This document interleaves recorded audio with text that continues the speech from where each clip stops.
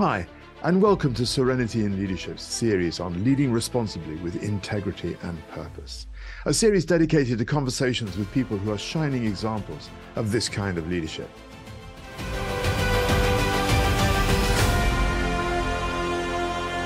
I'm Thom Dennis, and today I'm honored and delighted to welcome Sally Penni MBE. She's a high-profile, award-winning barrister, as well as joint vice chair of the Association of Women Barristers. She's also the founder of Women in the Law UK and hosts the remarkable podcast, Talking Law. Sally sits as non-executive director on a variety of boards, bringing her experience and expertise in many areas, including governance, employment law, and cybersecurity. She's a keen fundraiser, supporting numerous local and national charities, a patron, diversity leader, radio broadcaster, and contributor, and, as she puts it, most importantly, a proud mother of three. Yeah. Welcome, Sally. It's wonderful to have you here. Thank you, Thom. That was an amazing introduction, but I'm just a dog owner and a mother. That's why I was trying to say. Thank you for inviting me. This is a really great podcast. I've listened to quite a few of your guests on here, so I'm honored to be amongst them. Oh, well, I'm delighted you're here. But I have so many questions to ask you because you're involved in so many fascinating roles and projects. And of course, because International Women's Day is this week. So let's get stuck in. Great. You champion a wide range of diversity-related initiatives from disability, gender, sexuality, and racial cases. Indeed, you were awarded an MBE for services to diversity in the workplace, social mobility, and law. So for you, what is at the crux of how we can empower people to be a catalyst for positive change? Well, it's a very good question, really. And when you put it like that, I suppose it's having a purpose which would be inclusive or including of all. And when we talk about diversity now, I've noticed people use the words belonging, and that sense of making sure the different protected characteristics belong. So for me, I think I would probably say it's the crux is having a purpose to care about these issues, not just so they don't end up in the courts where I appear, acting for an organization or indeed for the individuals.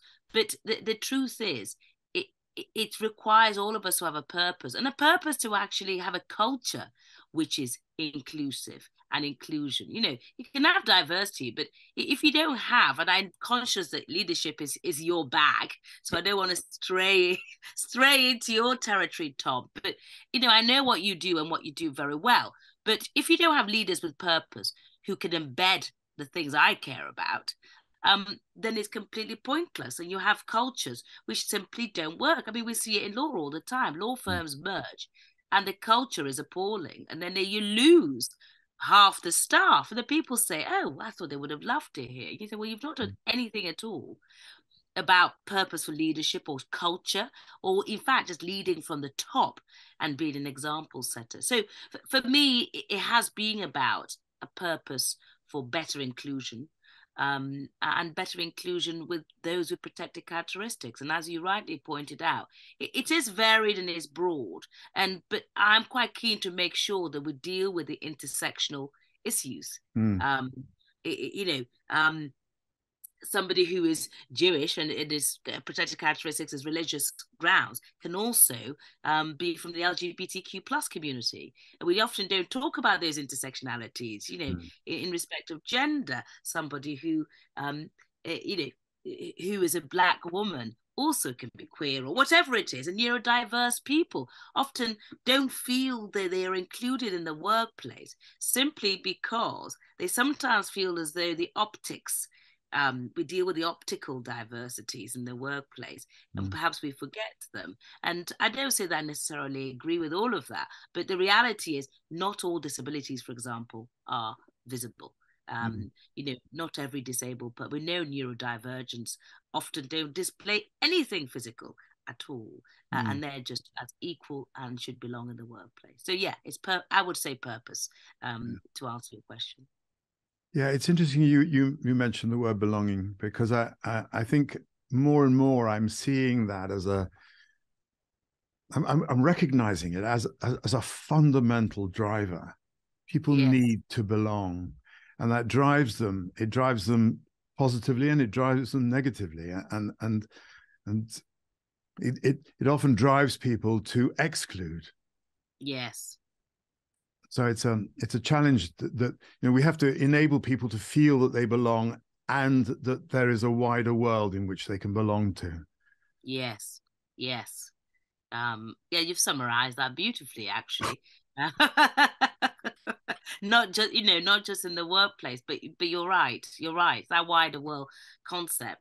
Yeah, And belonging, of course, plays so much into, imposter syndrome. That feeling as though, the imposter there, in the imposter because you don't belong, or you feel as though other people in the workplace or whatever the environment is don't think you belong. Because sometimes I think that whole imposter syndrome isn't often necessarily about you. It's about you thinking what other people think about you. Um, absolutely. Yeah. uh, whether one belongs. Yeah. Sorry, I'm sort of going on a slight digression there, but it's quite interesting when you phrased it in that way. Well, that's what these interviews are about. Is sort of building on what we sort of both think about. You motivate and inspire so many people, and on your website you give examples of who inspires you, which I loved when I saw that. Who really stands out for you the most, and why? Well, that is a big question, and I know we haven't got longer than these interviews to go through all of them. But I wanted just to give a small example. So there are a few people, and I suppose if I had to sort of pick one, I would probably say Nelson Mandela. I know the late Nelson Mandela, president of South Africa. And his story is so powerful because, of course, he trained as a lawyer. Lots of people don't know that. I have no interest at all in politics. I should display that now because I know the UK is a trodden path. But apart from voting, absolutely no interest in politics. But he inspires me because his whole journey is so powerful, from having been incarcerated for so long and then to be released and then have, I suppose, forgiveness even Mm. um, for perpetrators or whatever, and then to be elected to govern a country and then put kind of that whole sense of I suppose, I don't know, even a hatred for apartheid behind, and then lead a nation, lead a rainbow nation of two people. I really find that, sometimes when I give interviews, people ask, if you could have a fictional dinner party, who would be the leaders you would invite? And I always name him. I used to always say the Queen, and of course, Her Majesty's also passed. But I would say Nelson Mandela, but perhaps you could indulge me in perhaps two more people if I can. Just very quickly, just very quickly. But well, one of the other people that I thought, and I've often thought about this, the recent and president of New Zealand, Jacinda Ardern, Mm. who of course has stepped down. And I don't care what's going on in New Zealand. She may be popular, she may not. I don't know. People comment all the time whenever I share anything about her. But she's really taught us this whole, not because of agenda, but another way of leading. I don't know what you think, Thom, but being your whole self, saying when you're tired, hugging. I always remembered when the atrocity happened, and it was a terrorist atrocity.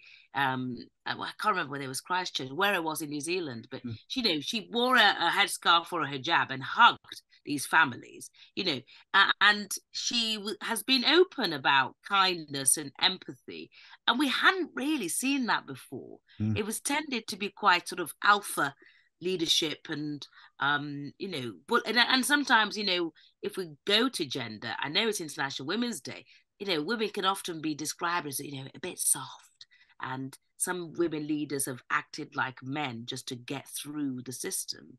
Mm. um, and I thought that actually, by way of inspiration, she was excellent, and she taught us a lot about not just leadership, but sort of a new way of being and a new way of trying to inspire people, a new way of connecting with communities, because she was even making videos for like LinkedIn. She went to a couple of pride marches or whatever, Black Lives Matter, all of that. So I didn't want to just stick to Nelson Mandela, and I know he's no longer with us, but I do admire Jacinda Ardern, and I inspire her, I'm admire her bravery to say, actually, I've got nothing left. Yeah. And I think often, we don't often do that in such a public scenario. Or, I'm burnt out. I've given it. And it's nothing to do with Can Women Hack It? I think part of the bravery and leadership is knowing when to say, enough. Yes, or time to move on, or whatever the sayings are. You've probably got some clever coaching that you do, Thom, to help lead us through those periods, maybe, I don't know, of transition. I don't know how it transpires in sort of in the business world, but I think that's quite brave to finally go, enough is enough, or it's time to go. I think she showed enormous courage in doing that. And all the naysayers and all they came up with sort of criticizing her and sort of trying to second guess, when actually I think she just was being really honest and saying, that is enough, I need to move on. And I'm always reminded by Charles Handy's book years ago, which asked the question, what is enough? Yes. And you can apply that so well. We've just had Bernie Sanders in this country, and he was interviewed so many times, but one of the fundamental questions he kept sort of asking indirectly is, what is enough? And there's so many people who are driven to have more because they've got no concept of what enough is. And so I think that we live in a society where that's very, very challenged. But it's interesting you chose Jacinda Ardern, because I remember when we first met, it was at a conference in London, and I remember the keynote speaker was Sophie, the Duchess of Wessex. Yes. And it one of the things that absolutely struck me about her speech, which I thought was inspirational, she was the only person all day who mentioned the word love. In the context of how people lead. Yes. And that's really stuck with me, that it's like I'm almost frightened to say, because people are going to say, oh, he's so flaky, because I'm just talking about love. And yet that is such an important driver, and we cast it aside to the detriment of everybody. Yes. And of course, Nelson Mandela was the same in a sense, because he came from a place of love. You couldn't have done what he did without doing that. Yeah. And so hard. I mean, you've got to. I think he must have loved his country and his people, whatever. But you have. He did, and one has to love, I guess. And I don't think it's flaky. I think it's actually saying, we don't use the word love. I think we've stopped using it and applying it, even to the workplace. There was a time where we used to say, didn't we? If you didn't, you've got to love what you do. And if you're not loving it, then you've got to stop. I mean, I don't want people to quit their jobs, but do you know what I mean? If everything is becoming, a bit of a hassle, and you're not actually you're not sensing the love. And as I say, you clever coaches and exec coaches, know what you're doing. But if that's not coming through in a workplace, then it might be time for a change or a different role or a different type of style there. So, I think it's important. So true. So you did a TED Talk. You did a TED Talk on how love can conquer hate. And you obviously work with a lot of vulnerable people. Can you share any anecdotes about how you have seen love conquer hate? Yes, I can. Well, I can't say much in the court process, but I can say a lot about some other wage. Often in a court system, everybody is vulnerable. I was asked this question recently when I went to a news night, and we were just talking about the implementation of, the meters, the heating meters, because of the energy companies. Yeah, yeah. And there's supposed to be an exemption for those who are vulnerable, and the whole issue arose from an undercover reporting, I think, by a journalist. I forget the newspaper, but everybody is vulnerable if they can't afford their bills, and the way we treat them is so incredibly important. And in the court system, it's so important we treat them with love and care, because albeit if they're victims or they are people who have been discriminated against, or whatever the issue is, in the justice system, they've got to be treated with love, because they're just recounting their experience. And I think sometimes we forget that. But one of the examples of love conquering hate, if I may say so, I'm glad you mentioned my TED talk, because I often wonder if people think it's flaky, is that in the lockdown pandemic, COVID-19, in 2021, we were in the Euro finals, not the one that the women won and brought home. I've got to say that. But the men got to the finals, and to be fair, we were robbed, in my view, by the Italians. So I hope your Italian watchers won't be moaning now. But 3 young men who all happened to be black, one was mixed heritage, Marcus Rashford being one of them, missed the penalties, and so we didn't win at all. I don't know if you remember that. And I remember watching, one of my children, the middle one, is a very keen footballer. We all watched it because there was nothing else to do in a lot of the period in lockdown. And I thought those boys would come home the next day. There would be buses just to celebrate that the first time in 60 years or whatever, we'd got to a final. And there wasn't. It was just filled with hatred. And not too far from where I live, there's a mural of Marcus Rashford, who's the Man United footballer, who's very young but has used his platform for other means. So, he's been campaigning against food poverty, and food banks, has donated a lot of money. He's done quite a lot of positive stuff.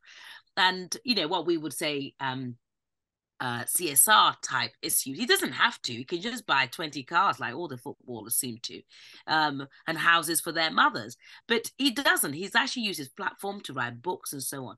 And anyway, the mural was covered with racist abuse, and it was very upsetting. And he received lots of online abuse because, one of my specialisms is social cybersecurity, cybercrime.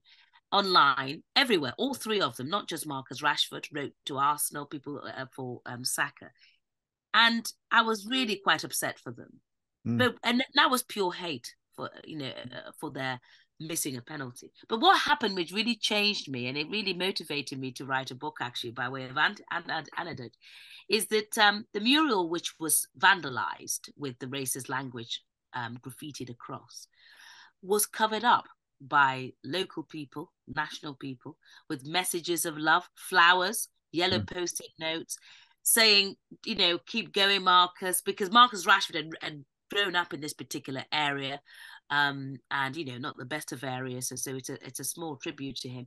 But all the language was covered up by words and messages of love. And I found that, albeit that's an example I'm giving you out of the courtroom, that was love conquering hate. There was no sign of it. And it was wonderful because, we could take my children and say, look, racism effectively has been conquered by positivity from allies. And, when I went down there, I actually didn't see very many brown faces. It was mainly allies and what's now termed as, anti-racist, against all sorts of prejudice in all guises. So that example was really lovely, and then it motivated me to write a book about Black history. But that's one example. The other example is sort of in criminal cases where I've seen restorative justice, people who have been victims of the most appalling crimes. Sometimes it's actually dangerous driving, joyriders, who've sadly killed a young person, for example, who's just out on their bike or whatever. And the families have found a means to forgive them. And I find that quite hard. I'm not sure that I would be able to do it myself, but I found that is love conquering hate in a system, because in those scenarios my role is just the advocate acting for the family or for prosecuting the cases, and I've seen that, and I think it's so powerful. And on other occasions, where victims of crime have met the perpetrators to explain the effect of the offences. This is with my criminal law head on, and I think that has been quite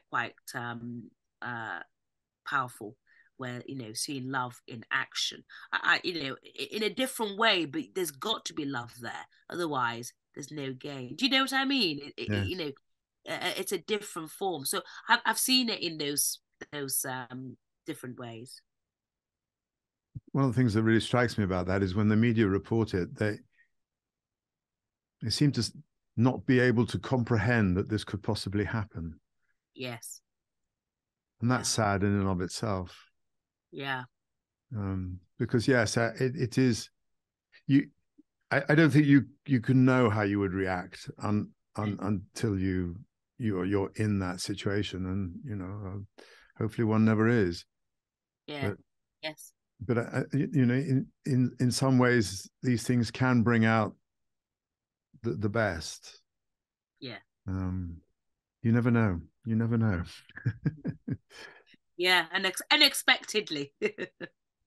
So I've been reading your articles you've just been putting out on LinkedIn, and you work in many areas of law, including employment law.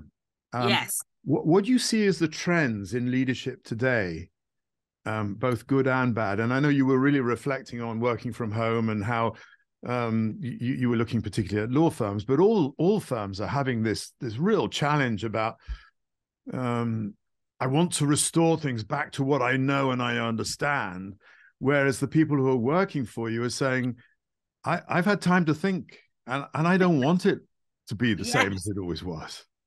Yes. Well, yeah. You've hit the nail on the head. So the first thing is hybrid working.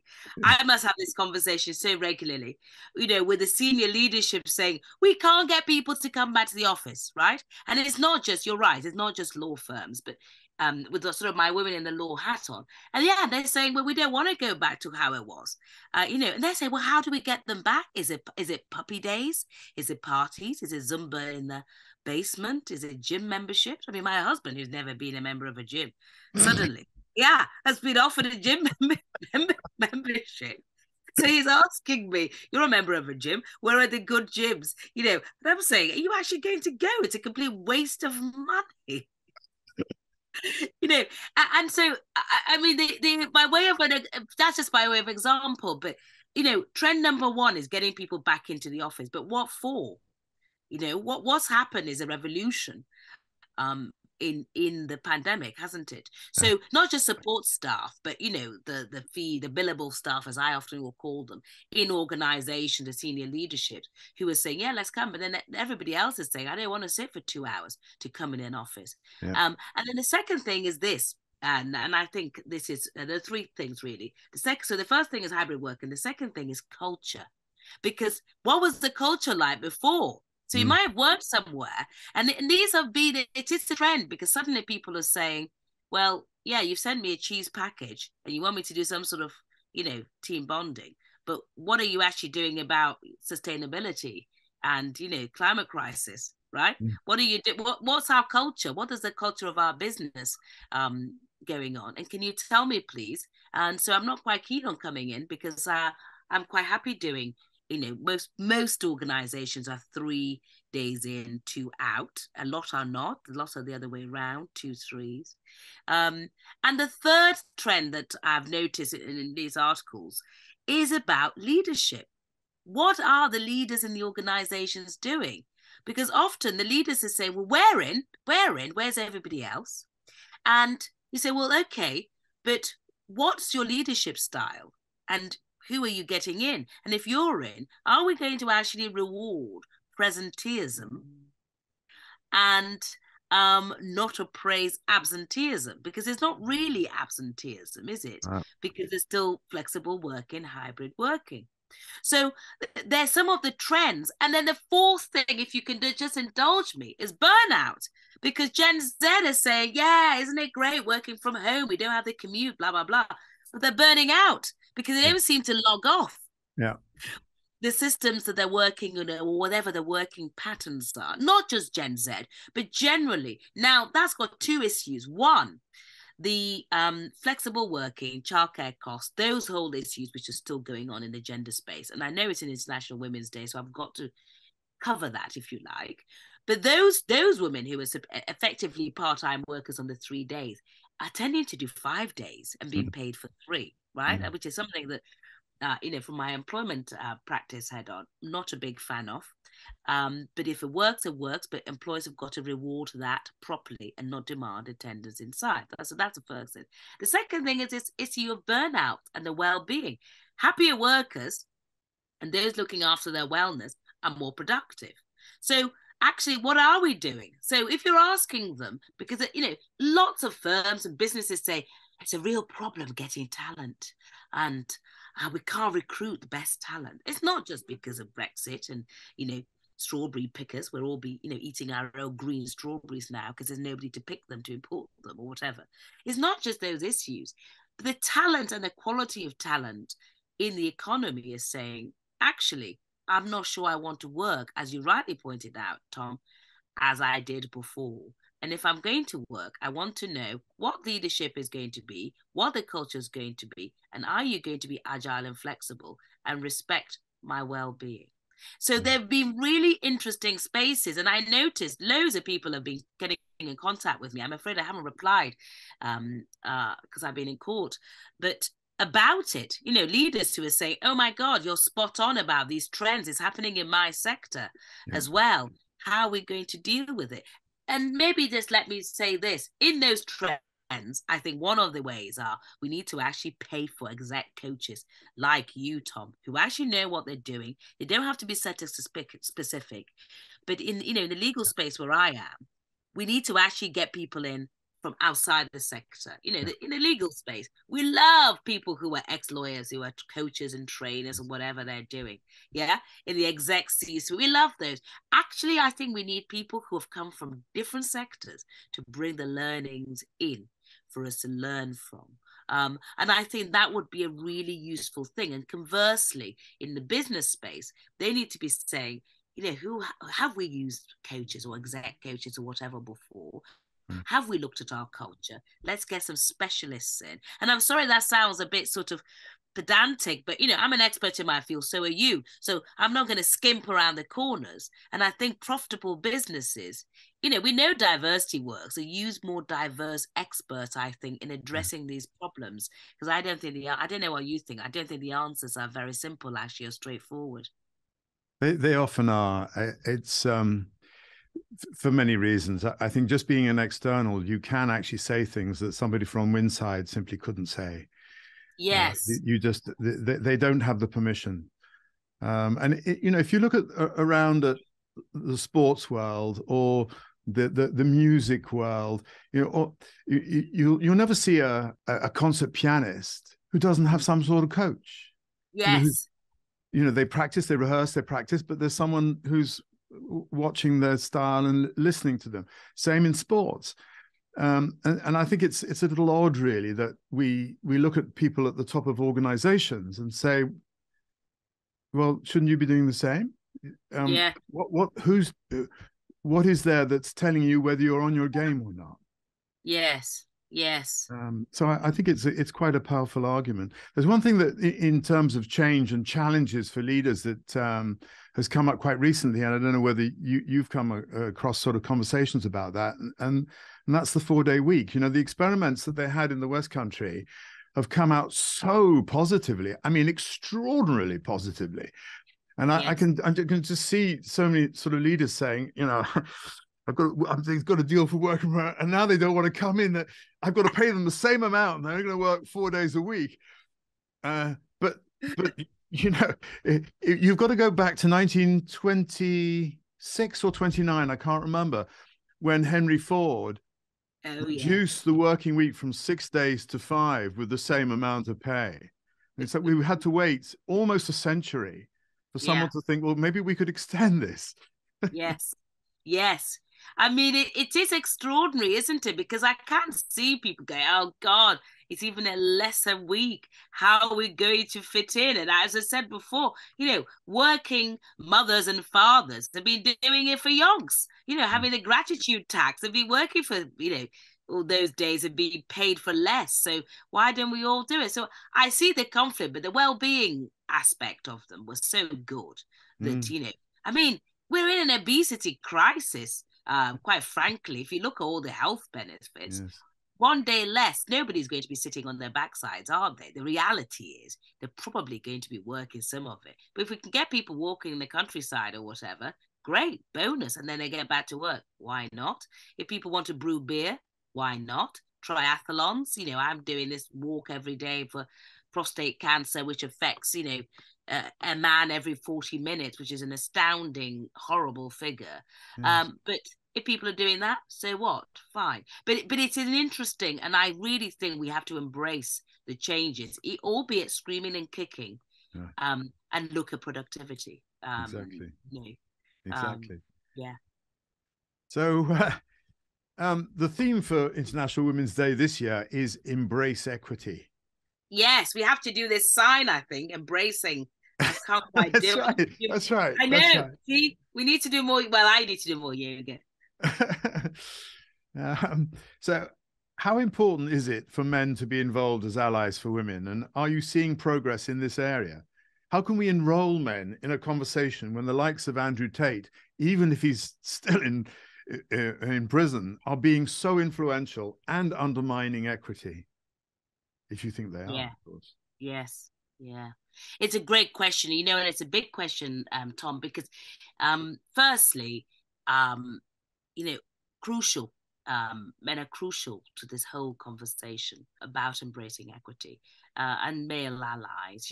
We can't just be talking to what can feel like an echo chamber. And I say that as somebody who set up, a professional development organization, Women in the Law UK.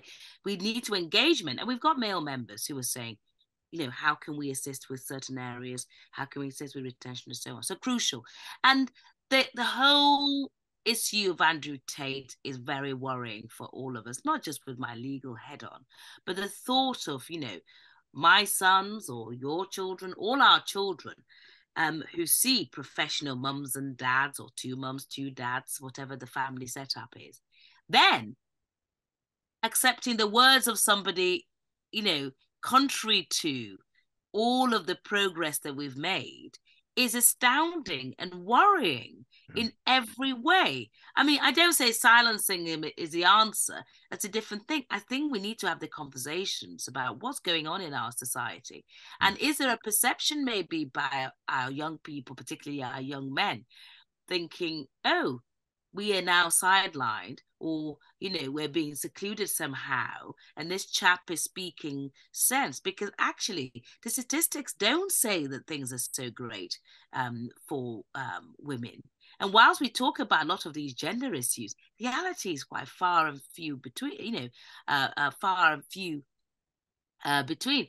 And actually the whole Andrew Tate has certainly for me, made me think, when we're often talking to girls about career progression, role models, and so on, I think we need to be talking to boys. I think we need to be talking to young men. I think we need to be talking about, role modeling, gender issues, my career, your career, and seeing, women in all guises, and that it's not perfect, but we need them to be on the conversation, and particularly younger men. So I think perhaps that's probably what's happened, and has created a void for the Andrew Tate, and there are others, types, to be having a conversation about the exclusion of men, or so on and so forth. And actually toxic masculinity, this idea that, all men want to be on a bike cycling in Lycra, he says nonsense. Or all boys want to play golf, he says nonsense. There's a whole issue about toxic masculinity, which are very different, and it's a generational thing. So I think we need to bring the conversations back down, because it is a difficult one that this has happened, and it has such a huge following in so many ways that I think we need to be having more conversations with our boys, with our sons, with our nephews, and with our friends' sons who may not be having the direct conversations with us. Yeah, it is a huge subject, this, and it's something that I'm experimenting with now with some organizations, is going in and talking to them about having men's groups, not to exclude women, but to as a first step, to allow men a safe space where they can talk about all the things that society has told them they're not allowed to talk about. Yes. Because we are so lacking in role models today. Yes. That actually I think there's more of a responsibility that's falling on the corporate world to understand that whether they like it or not, they are role models. Yeah. Leaders in organizations are role models, and they need to sort of take up the cudgel and speak from a genuine masculine place. Yeah. Yes. And then, once we've sort of started to do that, then we can bring men and women together and they can listen to each other, because that's just something that isn't happening at all. Yes. So yes. I feel pretty passionate about it. Yeah, I think you're spot on. And I think do it, because then you can also then build on it, because there is, of course, the other side of the spectrum, which is, men who've married these women in obviously heterosexual relationships, and then the women are suddenly going through the menopause, and the men are a bit like, what's this? Hang on, what happened to the woman that, and how is this affecting me? The woman that I've married all these years has suddenly changed and has become a different person, both physically and emotionally and so on. And they don't know how to deal with that. No. We're not talking about that actually as well. And because on a bit of, I don't want to bring us down, but we know male suicide is rife. I was doing some fundraising in lockdown because I was so shocked by the statistics. So, and as a mother of sons, I have 2 sons and a daughter, it's really important. So I think you should be doing that. I think we should be going into corporates and saying, actually, you're role models, and what are you doing about the conversations? To work. So keep me posted on that. I love the idea of that. I shall. So Sally, we're running out of time. Okay. Just to finish off, can you give us 2 of your top tips based on the evidence you've seen through your work on how to improve workplace culture?